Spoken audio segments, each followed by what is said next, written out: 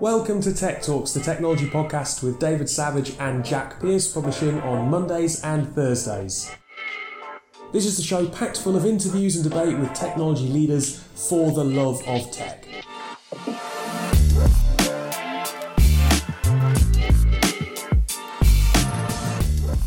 On today's Tech Talks, we are interviewing the Member of Parliament for Bristol North West, Darren Jones MP, Member of Parliament for Labour, on the Select Committee, Cross-Parliamentary Select Committee for Science and Technology.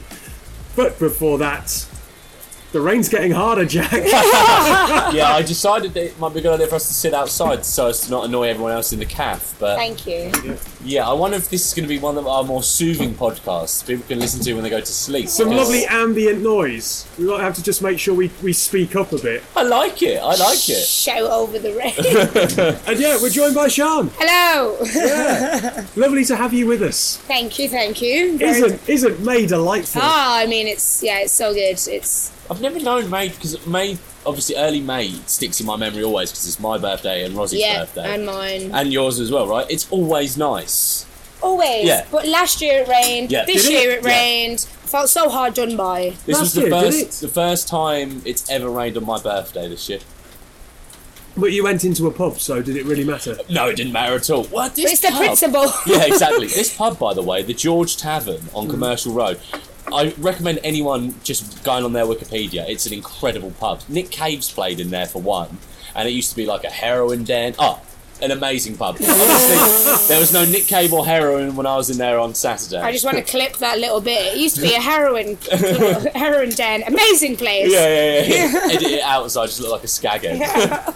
How was your birthday? It was wonderful. Full of food, Prosecco, and good friends. Yeah, it was a lovely day. What do you think of the news that there are going to be 3 more Star Wars films, given that it was just May the 4th? Well, it's the new trilogy for the Game of Thrones writers. Yeah. And I'm not a massive Game of Thrones fan. And Rian Johnson is on to direct. Rian? You mean Ryan? It's R-I-A-N? Just Ryan. Is it? Just Ryan, yeah. Right, fine.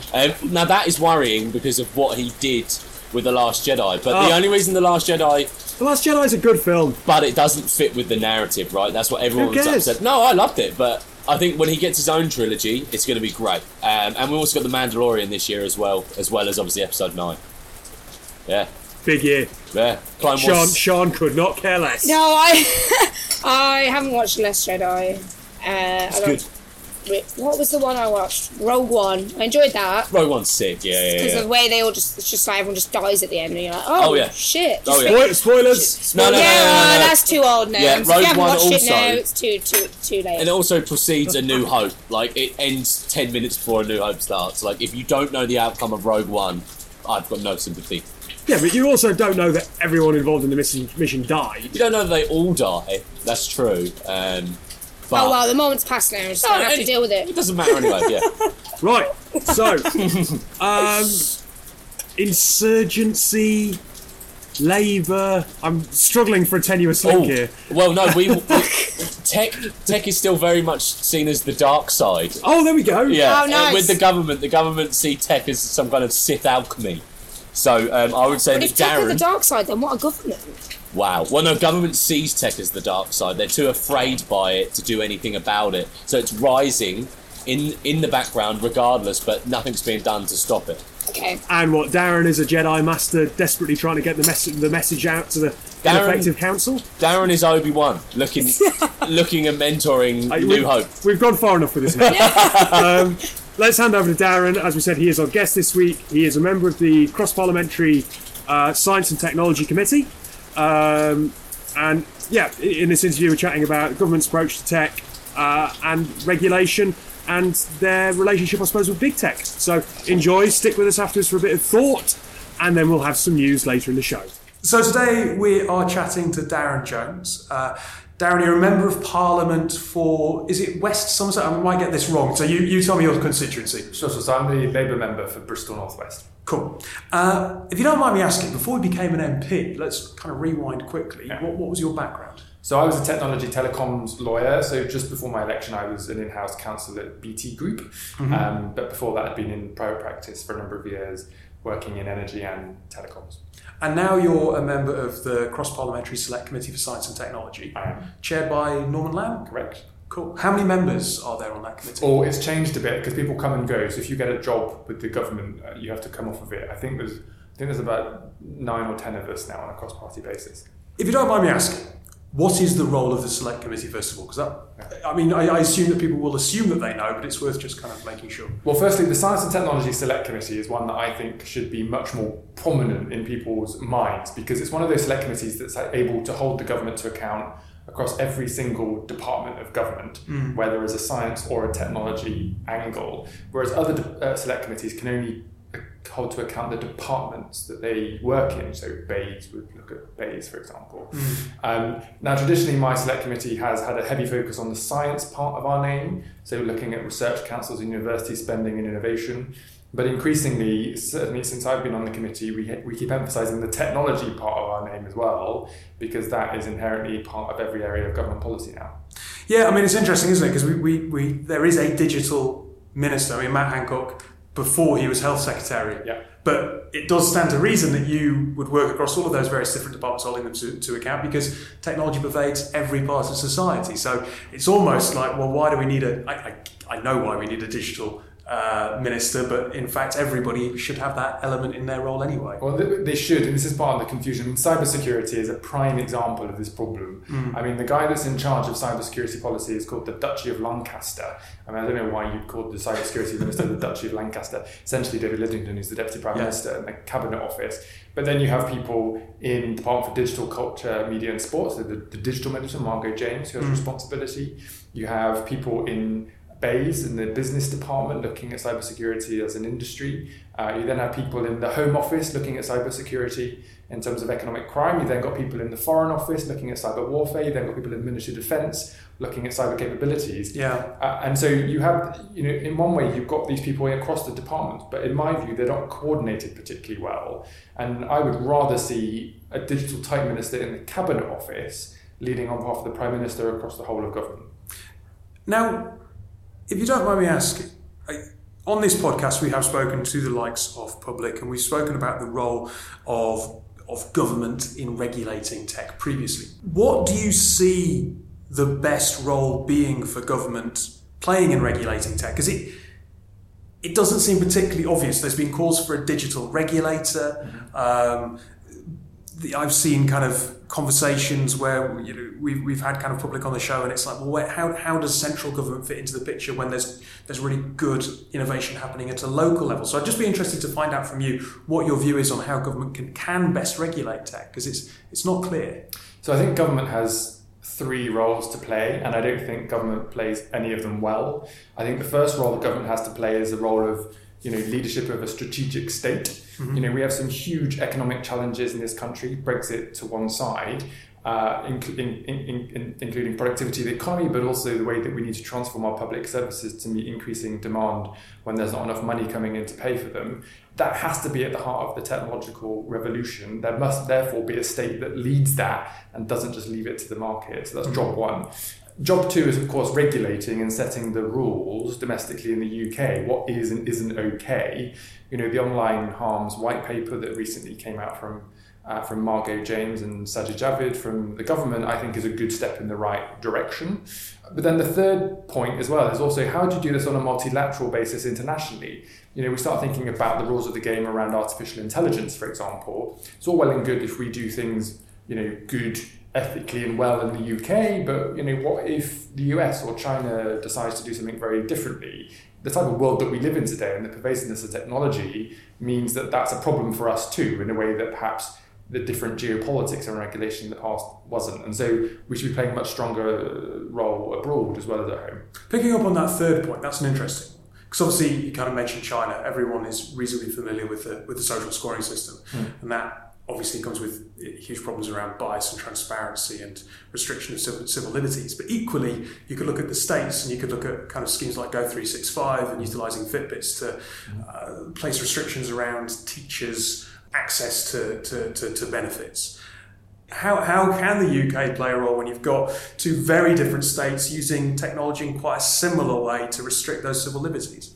Well, a difference of approach internationally is not anything new because, of course, it's based in the different way in which you choose to run your country. So, Western liberal freedoms, are not perhaps the type of way you would describe the way the Chinese government make decisions about things like privacy or freedom of speech or expression. And so these are kind of old school issues just coming out in a new school way through the use of technology. But there's two different things that's important. One is, how do you protect UK citizens' data when it is either transported or used abroad? The European Union has been at the forefront of that with GDPR in its extraterritoriality, is that the right word? Anyway, applying abroad as well as at home in a way that has increased the standard or indeed the willingness to increase standards across the world. But then the other issue is not just about citizens' data, but the impact of technology around the world on our countries in terms of economics, but also in terms of security.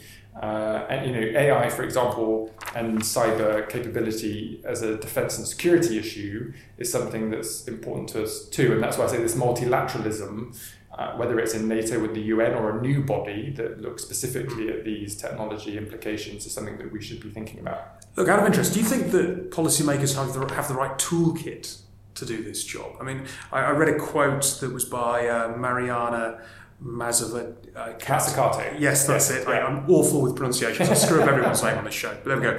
And they talk about government seen as problem fixers. She talks about government seen as problem fixers, but they have a narrow focus. And they should be active as co-creators of value. And I thought that was quite interesting because we do seem to obsess over individual cases and possibly miss an opportunity to take a step back and kind of approach issues from a broader perspective. So Mariana's book, she's written two of them now, are super interesting. I'd encourage people to read them.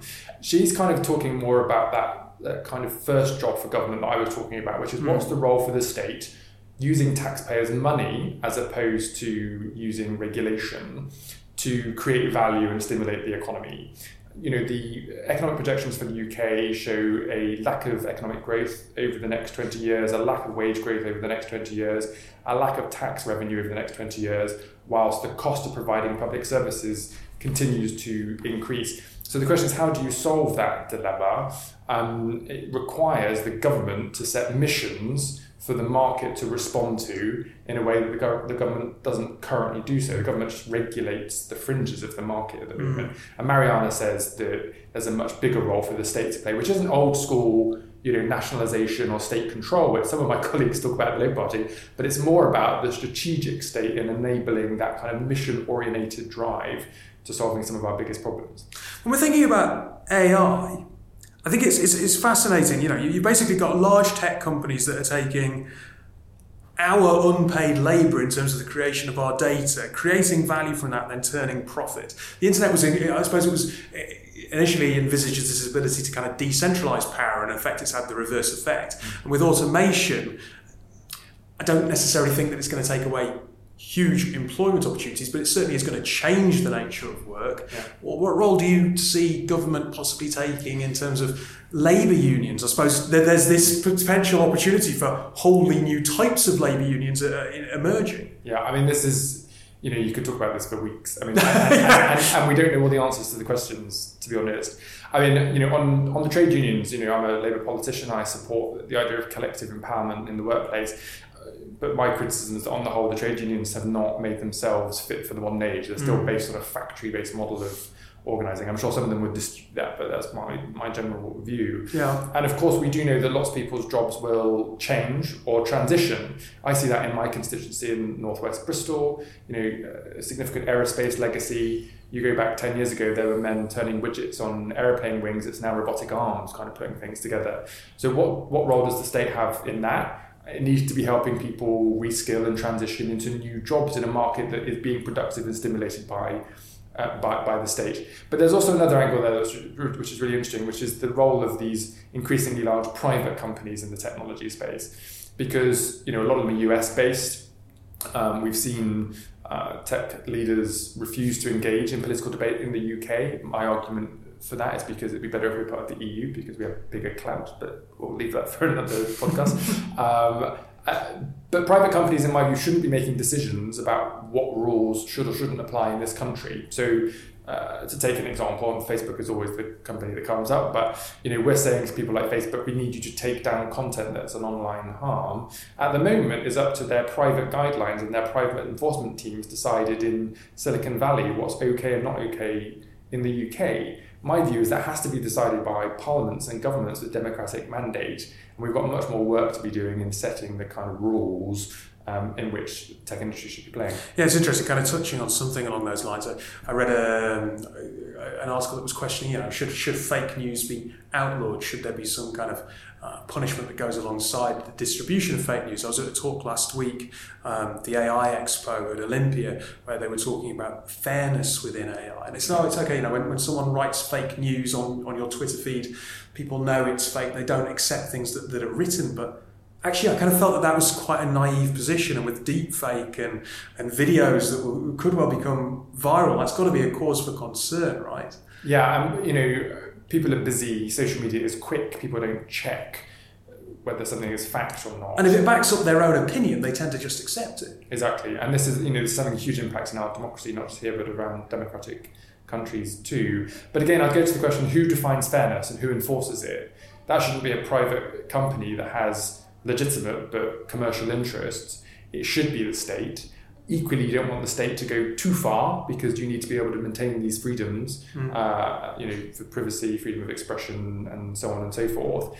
But we've really got to move the debate on now in saying, actually, there is something the state can do here. To my mind, having worked in regulated sectors in the past, in energy and telecoms, a lot of it feels pretty similar. There is a way in which you can bring forward a regulator that has informed evidence, expert-based enforcement powers within a set of parameters set by Parliament, so that politicians aren't having to decide the detail of all of these things. And I just think that that's where we will end up. And the online harms white paper is kind of moving us in that direction, which I think is welcome. Do you think that first of all, do you think that your parliamentary colleagues on both sides of the House really understand the scale of change going on? I don't know whether that applies as well to some of those people that have ministerial briefs. And do you, as a select committee, do you think have enough clout to impress upon those who maybe don't exactly the scale of change going on in industry? So no to all of those questions, which is worrying. Which is worrying. I mean, look, there's not very many of us in Parliament that are kind of deeply involved in this debate. Probably because there's not many politicians that come from backgrounds involved in technology. Sure. There is an increased interest.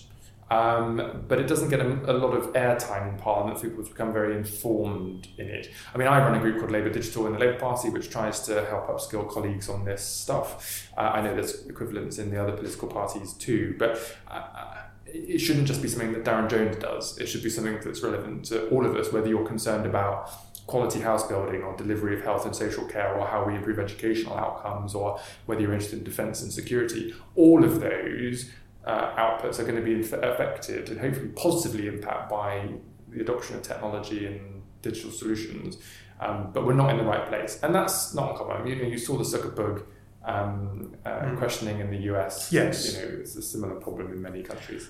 I mean, I found it quite interesting looking at the members of the Select Committee. They all appeared to be from parts of the country where maybe there would be previously a heavily industrial workforce that might be quite heavily impacted by the changes in technology. And I wondered if that was possibly somehow linked to the fact that they might take more interest in this because they're seeing firsthand what tech is doing to their constituents, as opposed to maybe London, where maybe some of these things can go by without people noticing so much. That's a good point. I don't know. I know we had quite a bit of criticism when we first started in this Parliament.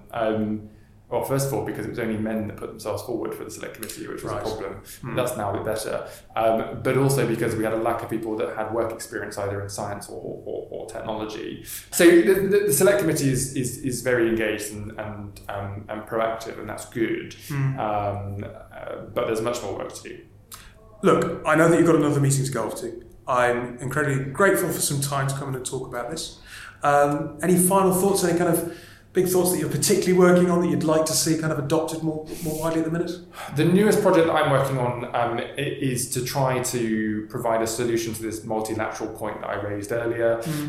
So I chair a group called the Institute for the Regulation of Artificial Intelligence, which is kind of in pre-startup phase at the moment, where we'll be working with legislators like me on a cross-party basis in as many countries as possible around the world to talk about what more we should and could be doing in an informed and evidenced way.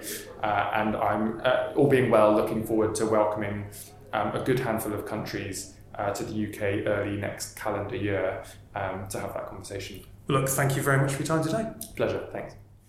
So, is it a surprise that the government is a bit incoherent when it comes to tech?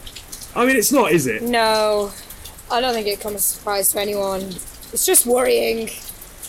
Because there's obviously such a tension between big tech and government at the minute. And also then with the public as well. And then we're kind of the ones that lose out, I think, when we have, you know, government not really understanding a lot of the regulation side of and like internal processes of companies and where tech is going and the ins and outs of it. As you mentioned, it's like they don't have a tech background, like that's quite scary. And then on the other hand, you have tech businesses that, you know, whilst everyone's not evil that works for big tech companies, they're still just a profit-making business, and that means that commercial interests are always going to trump public interest, really. So yeah, it's just that I think that's an interesting point that comes up in what he's saying about this whole idea that politicians get elected on a mandate and they are looking after the interests of the population of the UK, right? Yeah, their constituency, right? Yeah. Exactly. Whereas Silicon Valley is not. No. And Silicon Valley sets its own rules, not the UK government. Yeah. And there is this, he alludes to it, but there is this definite tightrope that the government now has to walk between restricting liberties and free speech and also protecting us. If it wasn't for Brexit, right, I would feel sympathy for our government, right, because they're all, like you say, none of these are specialists in tech, which is worrying anyway, but that's by the by. Well, not many of them. No, not many of them. Darren is. I mean, to be fair, he comes across as someone who's really switched on, which is great. He understands what's actually happening. Darren for PM, as far as I'm concerned. But anyway, my point being, I would feel sorry if they didn't fuck up Brexit, and if Brexit wasn't a shamble of lies and tortuous people just getting disgustingly, vehemently nasty views across for the sake of slight political gain. Take all of that out of it, I would feel sorry, because it's ridiculous that our government cannot keep up with big tech. No government can keep up with big tech. That's why regulation lags behind, and like Darren says, and these private companies are never going to consider local constituency laws in the UK, let alone even in America and stuff. So it's kind of, I mean, I don't know. And my answer is quite simple. I think AI could be used to help regulate, but then who puts the AI in place? You know. Yes, I mean, there's so much bias in that. And you're talking about, you know, the Valley, which is full of people that have been told since they even probably had a conception of an idea, you know, move fast and break things, and that's what's important. And all that's important is profit and growing and growth. And I feel like we're now on we're working a bit backwards with regulation and things like that, where it wasn't thought about enough at the start, when we didn't really know enough about it, when, you know, Facebook was founded and all these things. So now we're kind of trying to retract, and governments are like, oh shit, there's, you know, people getting harmed online, and there's people's data being used for third parties and things, like, you know, what do we do about that? And it's this wasn't put in place at the start, so now we're having to backtrack a bit, and it's hard to do that. I'm glad that he recognises, though, that realistically government isn't going to be able to be the body that regulates. What he kind of suggests, right, is that there is going to have to be some kind of body forms that has the ability or the authority to do this for Parliament. Because along with everything else, looking after kind of politics and policies and manifestos, etc., they don't have the bandwidth. he admits that, and he says he kind of backs up what everyone have been calling for towards the back end of the interview, which is really positive, because I often get the feeling that some people in politics see this as an ability to point score, to grab the agenda, to push for political. Yeah. And I'm not saying that this is an example of this, because I haven't read the story, so I don't know for sure. But Amber Rudd today has been speaking about automation, and I don't know the angle she's taken about it. She might be talking from a really kind of positive point of view and just trying to raise the agenda. But the cynic in me thinks, oh well, it's someone who's trying to get limelight and talk about this and how awful it all is. I don't know. Well, what in the terms of don't throw like what Kate Mills says. Don't throw blockchain at a solution just for the sake of it. Yeah. Don't mention automation just for the sake of it. Government. Don't buy into it. Don't utilise it unless we know what we're doing it for. I've always felt that government basically they get very, very, very interested in a particular issue if they think it resonates with the public and there's a bit of anger out there at any particular time. Yeah. Like the big society. Yeah. They go, let's talk about this because we know that voters are switched on, rather than, we always talk about in sales. It's always like, you should be doing the good things when your customer isn't looking. It's kind of like government should be doing that with tech. It's not good enough just to go, I want Facebook bad. Yeah, let's do something about Facebook. It's like we need something acting on behalf of people's interests all the time with the authority to do this. And clearly that doesn't exist. Yeah, well, that's the problem, isn't it? Because it's the public on a whole, it's mirroring what they're being told about and what they're aware of. So, I'm talking about members of the public that might not be that clued into tech and things that are happening around it. So the government are just going to be talking about driverless cars and whether robots are going to take our jobs and all these things that... That's for us to talk about, not them. But all these things that are going to resonate with the kind of general public. So, I don't know, how do you see a way in which tech companies and the government can work together? I think it comes via something like the team that Darren's talking about, and then he also mentions within each party he talks about a Labour digital team. One could only assume there's a Tory and Lib Dem one as well. They need to be joined up. They need to, as Darren says, Parliament doesn't understand the scale of things changing, and their committee does not have enough clout. That committee needs to be given clout, or it needs to embody something more. I have to say, of all the things that he said, that was possibly the most troubling, because I don't think you need to be a tech expert to understand that the world's rapidly changing around you. Yeah. No, not at all. Yeah.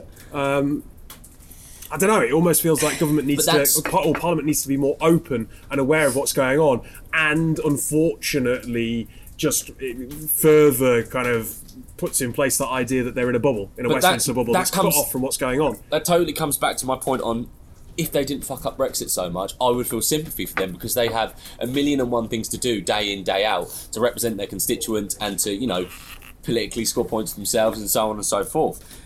So I do sympathise with them a bit if they weren't ballsing everything else up in the country. Yeah. What we need, and I'm sure Darren will agree with, is for his group, his select committee, to be given the power. Not just to get together and discuss and try and implement, but to actually have that authoritative voice and... Yeah, going forward, do we need to, would it be ideal if people going into government, into these kind of select committees or working in digital roles, actually did have some kind of background in tech? Yeah. And they're not just people that are being shifted around within Parliament that like kind of might just be the best. Yeah, it might just be the best of the bad bunch, not actually have a clue about it. Because otherwise, it's like you're giving power to people that also don't know what they're doing with it, and that's also dangerous. Then it's not really democracy. It's a totalitarian. No, it's some kind of technocrat style form of government. I like that. Yeah, where you've got someone where you're electing experts effectively. Yeah, which is kind of what you want to be doing, but unfortunately you need people to stand. Yeah. And so it kind of harks back to a little bit. The general public need to wake up to what's going on, and the general public need to not be so obsessed with Brexit and Johnny Foreigner, to be perfectly honest. And they need to understand that actually there's bigger challenges like the environment, but also like automation and technology that we need to be talking about. And the agenda needs to stop being hijacked by individual focus groups that have crazy partisan agendas that are just that are wasting time. We're talking about the wrong things. To rip another layer of and the I say onion. That as the sun comes out, by the way. Nice. To rip shining on you. Another layer of the onion away, does government not need to be a more attractive proposition to work there for this. So my point being that if we want techies to be involved with government, and we almost want them to move out of their private company cloud where it's everything's paid for, everything's done. How then? So why would they? Yeah, why would they leave an amazing tech role at an amazing tech company to help the government, who are bureaucratic, slow, and a bit of a shithouse at the moment? Well, that's it, isn't it? They're bureaucratic, slow, and the people are completely fed up and like disenfranchised with politics and with politicians and with the government. So they're not going to want to listen to them unless they can start to feel like they're actually understanding or talking about issues they care about. And it's especially with the whole Brexit landscape, like I just there's just such a distrust and disconnect between the three things, and what just always sticks in my mind was, it always goes back to Facebook, and there's much more to it than that, but the Congress and Zuckerberg, it was so terrifying, like watching these people that are elected in America just ask, like, so how do you make your money then? He did not. We make ads. Right? Yeah, that's it. But did not get grilled at all. Did not get held accountable at all. We still don't know what went on really. Like nothing came out. And if that is would be replicated again, it would just be disastrous, because if that's as good as it gets for them having a go at Facebook, it's just not good enough. And no one will want to go work with people like that because they see their inability. And unless you're a passionate sort of civil servant-esque type that wants to change things for good, like Public and stuff like that. I pointed there because we're sitting in Public's yard. We're sitting outside Public. Hey, Public. But I'm not having to go at them, but the responsibility comes on Public as well. People like, they're doing amazing stuff with startups and stuff like that. Maybe Public can take this on and I fear that we've probably rambled enough on this. What's clear is that we're generally concerned. There's just a lot of concern, worry, fear, doubt, confusion. But if we let Darren lead, I don't think we will have any of that. So Jack, you are starting the campaign for Darren to be the next leader of the Labour Party. Look, I love JC. I love Corbyn. I don't love his stand on anti-Semitism whatsoever. But or Europe. He's a bit of a flip-flopper, isn't he? He's a staunch leaver, but he's a bit like today. He's a bit of a washout. Yeah, he is. But JC's not going to be around forever. I would have loved to have known if Darren was more of a JC or a Tony Blair. I don't know. JC's also a baby boomer, Yeah, I know, but so's Bernie Sanders, but it doesn't mean he's a prick, does it? No. Right, with that, let's go to our break. Tech Talks are partnering with Alive and Kicking, a charity that set up businesses that manufacture beautiful sports balls across sub-Saharan Africa. Using profits from ball sales and additional fundraising from events like the Hackney Half Marathon, they're able to train sports coaches to deliver vital health education. We're about to hear from Naomi, a coach in Zambia who's been trained to deliver mental health education to her community. Hello there, this is Coach Naomi from Zambia. I would love to say with Alive and Kicking training, which has helped me to teach my players about mental health. It has really built my knowledge, and I've passed through to my young players in the community. I also work with Special Olympics, where we deal with children with disability, mentally and physically. I hope and trust that the Alive and Kicking will continue teaching coaches in various parts of the world, not just in Zambia. Thank you very much, Alive and Kicking. Welcome back to Tech Talks. Let's talk about some topical news. Apple braces for EU investigation after Spotify complaint. Oh. See about this? Spotify complaint. Yeah, right. So basically, I thought this was really interesting, and it might be that this is the only news item that we talk about today, because we puts mine away then. Just crumple it, throw it on the ground. We'll get to it. This is in The Guardian earlier in the week. Basically, it's about antitrust. Spotify are complaining about anti-competitive behaviour because they are suggesting that a 30% fee is being added by Apple for digital content. Basically, Apple are charging digital content providers such as Spotify a 30% fee for using its payment system for any subscription sold through the App Store. And they're saying that's anti-competition. Right, guys, correct. I understand the fairness of competition, yes, and I understand why Spotify would be like, hang on a minute, this needs to be a fair marketplace. But Apple built the fucking marketplace. Yeah, and also, Spotify, why don't you give your artists some more money before you start fucking... That's a different issue. No, I know, but people in glass houses, and also... Yeah, no, it's so true, because, like, artists get hardly anything from Spotify plays, and they're complaining about not getting, you know, X amount of extra profit. If they want to use Google's platform, Apple's platform... Yeah. Play ball. And look, none of us are going to sit here and be like, Apple are so good, we love Apple, aren't they amazing? But if you want to use their service and their platform, fucking fuck up. So here we go. So the Financial Times reported on Monday that the European Commission had decided that there was grounds for a formal investigation following a complaint filed by Spotify in March.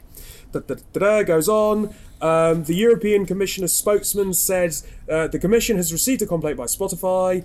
The big tech, basically, the Commission has been a thorn in the side of big tech. So Google alone has been handed more than €8 billion worth of EU fines in antitrust Sounds like cases. a lot, but it's not really, is it? When you're not paying tax. In 2017, Apple was forced to pay back €13 billion in back taxes after ruling that its tax deal with the Irish government amounted to illegal state aid.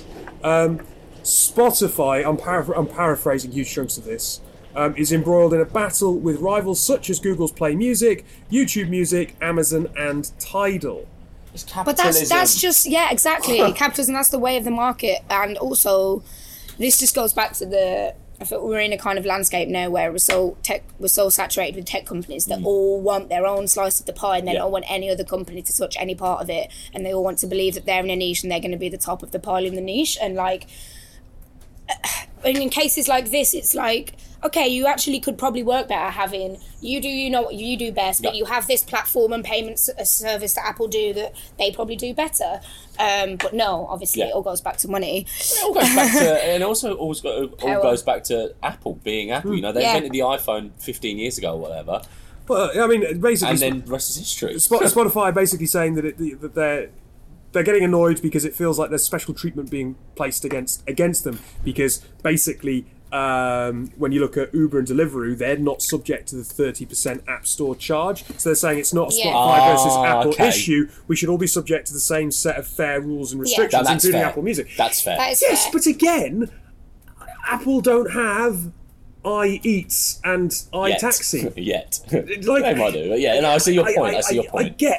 What I'm almost thinking is that surely it raises the point that there should be some alternative to the App Store, like some kind of free state-regulated platform for you to get access to Spotify or whatever else. Then fair enough. Like if Spotify had an alternative to put itself on other than the App Store, which is Apple's, I can understand the complaint. I understand why you need fairness, but at the same time, it's Apple's fucking platform. I just love the fact that we just talked about how hard it is for government to influence.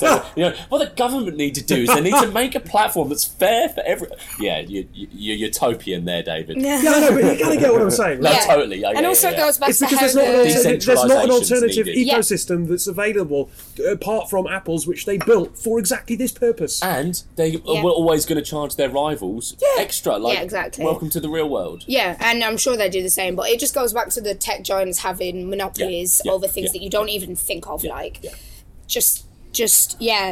the way that in Amazon and things like that, the way they're just getting their little tendrils in every kind of area. It just completely evidences that. But with this, I'm like, okay, so they filed, so they filed a complaint. But I'd love to know, like, what led up to this. You know, did they contact Apple? Was there any internal things going on, or were they just like straight to the commission, like going to your dad, like? Well, exactly. Going to your dad is an interesting analogy because, of course, Spotify is Swedish and European, and Apple is big bad US tech. So you kind of assume that maybe the commission would be like, "Hey, let's protect the European business." European guys. I don't know. Who does know? Who knows? Anyway, look, I don't have a clear answer on this. I just thought it was interesting because I can see why Spotify are frustrated, totally. But equally, like, let's get real. You're using Apple's platform. Like, if this is really to go away, it shouldn't be about just blasting Apple with fines all the time and Google with fines. It's about actually finding an alternative fair platform. Maybe it doesn't need to be 30% of whatever it is. It needs to be lower than that, just to keep them happy. Well, Spotify are arguing that it should be a fair place. Apple could turn around and go, well, everyone's got a 30%. Off our marketplace, you go everyone then. then. Yeah. But the marketplace is the biggest marketplace in the world. So and also that's they'll the probably issue come for them. back with tough luck, this is competition, Yeah. and your rival. Yeah. Yeah, grow up. What's your news article, mate? What you got for us, Jack? It's a good one. It's from the Verge.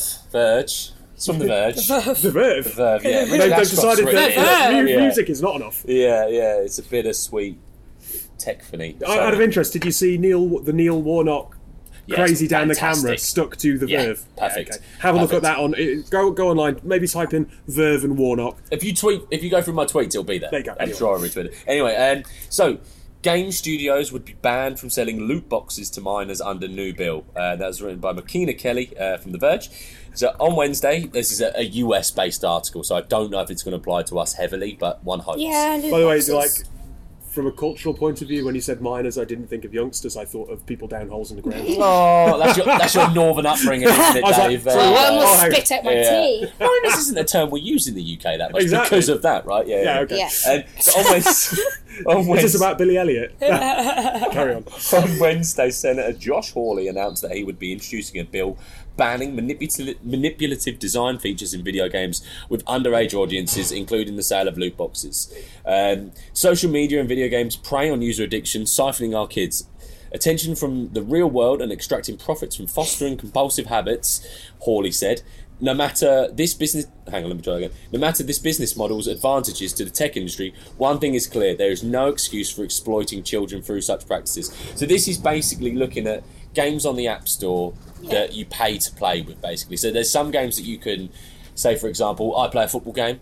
If you can't get past the level, you can pay to get the coins to progress the level, or you have to keep redoing the levels And until there's you pass this them all. thing where it's the same on Fortnite, isn't I was it? just going to say, Kids you pay pay for to skins. get Yeah. So it doesn't actually affect the and- gameplay, but Yeah. but they want it, obviously. Customisation. Yeah. And it's become a thing where, like, back in the day, it would have been like, which trainers have you got at school? Whereas now it's what skin have you got? Which Fortnite. trainers does your Yeah. skin have on Fortnite? Oh, God. Yeah. Just a whole other layer of it. Oh, Jesus. But this is I'm great glad news. I'm not a kid. This is great news because I know from first-hand experience when I was 16, had my first bank account and there was 20 quid in there, I rinsed money on FIFA Ultimate Team, which is slightly different to this, in that it's probably not aimed at minors, but it's something that still to this day I spend money on. The last I do. the last Star Wars game was full of loot boxes until they got rid of it, and people were fuming at it because you could pay to unlock Darth Vader, say, or you could spend 30 hours playing it to get there. And it's just not fair. And especially when kids are spending their pocket money. Oh, look, I spend money on a game called Score, a stupid football flick game. Wait, that's the one I'm talking about. No. Oh, is it? Yes. Where you want Oh, look at you. basically, You they- didn't they- know you had that in With common. the team, right? Well, anyway, you progress through a Yeah. career and you play this, and you had to flick it around the pitch. But the thing is, it basically gives you about 10 minutes of gameplay, and then you had to wait 15 minutes to get about another 10 minutes of gameplay. Yeah, exactly. That's the same game. We're talking about the same game, yeah. And it's so frustrating that I quite frequently just go 24 for hours. 24 hours. Yeah, fine. Yeah. It's so And they fair know enough. that you'll do that. Yeah, which is fair enough because that's my salary, Yeah. and I'm an adult, and I Yeah. make that choice. But when it's a kid. And it's the parents' phone, and we do hear those stories of kids suddenly running up thousands of pounds worth of phone. Yeah, but then in that sense, it's like, well, isn't it up to the parents to be watching their kids and not have their parents and not have your kids have access to your I do account? feel sorry for parents Because it was, and it must be hard, but like when I was younger, it wasn't so much with games, but I remember when I first got an iPod and I had to set up a credit card with it. And obviously I didn't have one because I was like 12. So my dad's account was linked to it, and I'd have to tell him every time I brought anything because like he'd know because he doesn't, he's not that rich to just not know that thousands of pounds coming out of his account, firstly. But secondly, it was like, like he was always aware of it, and it was his responsibility to... There's a good point, right? Like, if you've got a teenage child now and they have a phone, and on that phone they might need to make the odd purchase, if you set it up with Monzo, say, right, you get an alert every single time that anything went through anyway. So there are, I suppose, that's a good use of fintech to at least Yeah. increase that transparency. The parents Yeah. go, hang on a minute, what are you doing? Yeah. Stop, and then you can freeze it. And he's like, Dad, look at this new sick skin I've got on Fortnite. You don't even need to give them a card. Actually, think about it, because No. you set up a virtual card in some of the apps, Yeah. so that you can just go, no, burn that card because that's not right. Or the apps themselves could have like an in-store wallet where you can upload money to from a card probably rather than actually just pressing pay every time. So your dad or mum could put in £10 a month for you to use on that game, and you can't add to it or anything. Like there is ways of getting around this, but you know the Because I do games people think aren't it's gonna do coming that. from a good place of Yeah. not wanting to exploit kids, because I think that's completely fair. And and game companies know what they're doing when they Absolutely. are kind of getting kids hooked with their attention and then like teasing them for more. And like you said, it's building that competition, isn't it? And it'll be this like showing off at school because your parents have the money to let you get the latest game. It's not getting the latest game anymore. So it's having the online game that's free but getting all these extras in it. So I completely I think it's a completely fair thing to aim for, but I just don't think that Tech won't care. Yeah, the game. So are tech we- won't are we- care, and just like completely getting rid of loot boxes is not going to prevent exploitation of minors. So we're saying good that he's raising the issue, but Maybe we're a bit Superficial. pessimistic about it. again, it's politician jumping on a single issue, isn't it? There you go. Yeah, and the fact that in there, I think when he said something about being distracting them from the real world, I was Yeah. like, oh, it's that same thing, isn't That's it? such an old argument Kids for it, today, isn't it? Yeah. they don't pay But any that's just attention playing to the on world. parents' fears and trying to get people to go, Nah. let's back him, rather than actually It's addressing the political issue. points. That's what it's doing it for. That's what anyone does it for. Jack, apart so from Darren. a well-picked article. Well Yeah, done. very relevant. Makes a Nice. change.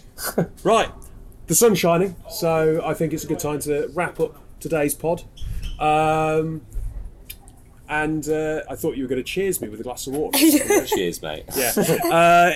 If you're around in London later today, why not come along to our event? 6:30 at White City. You can talk to all three of us.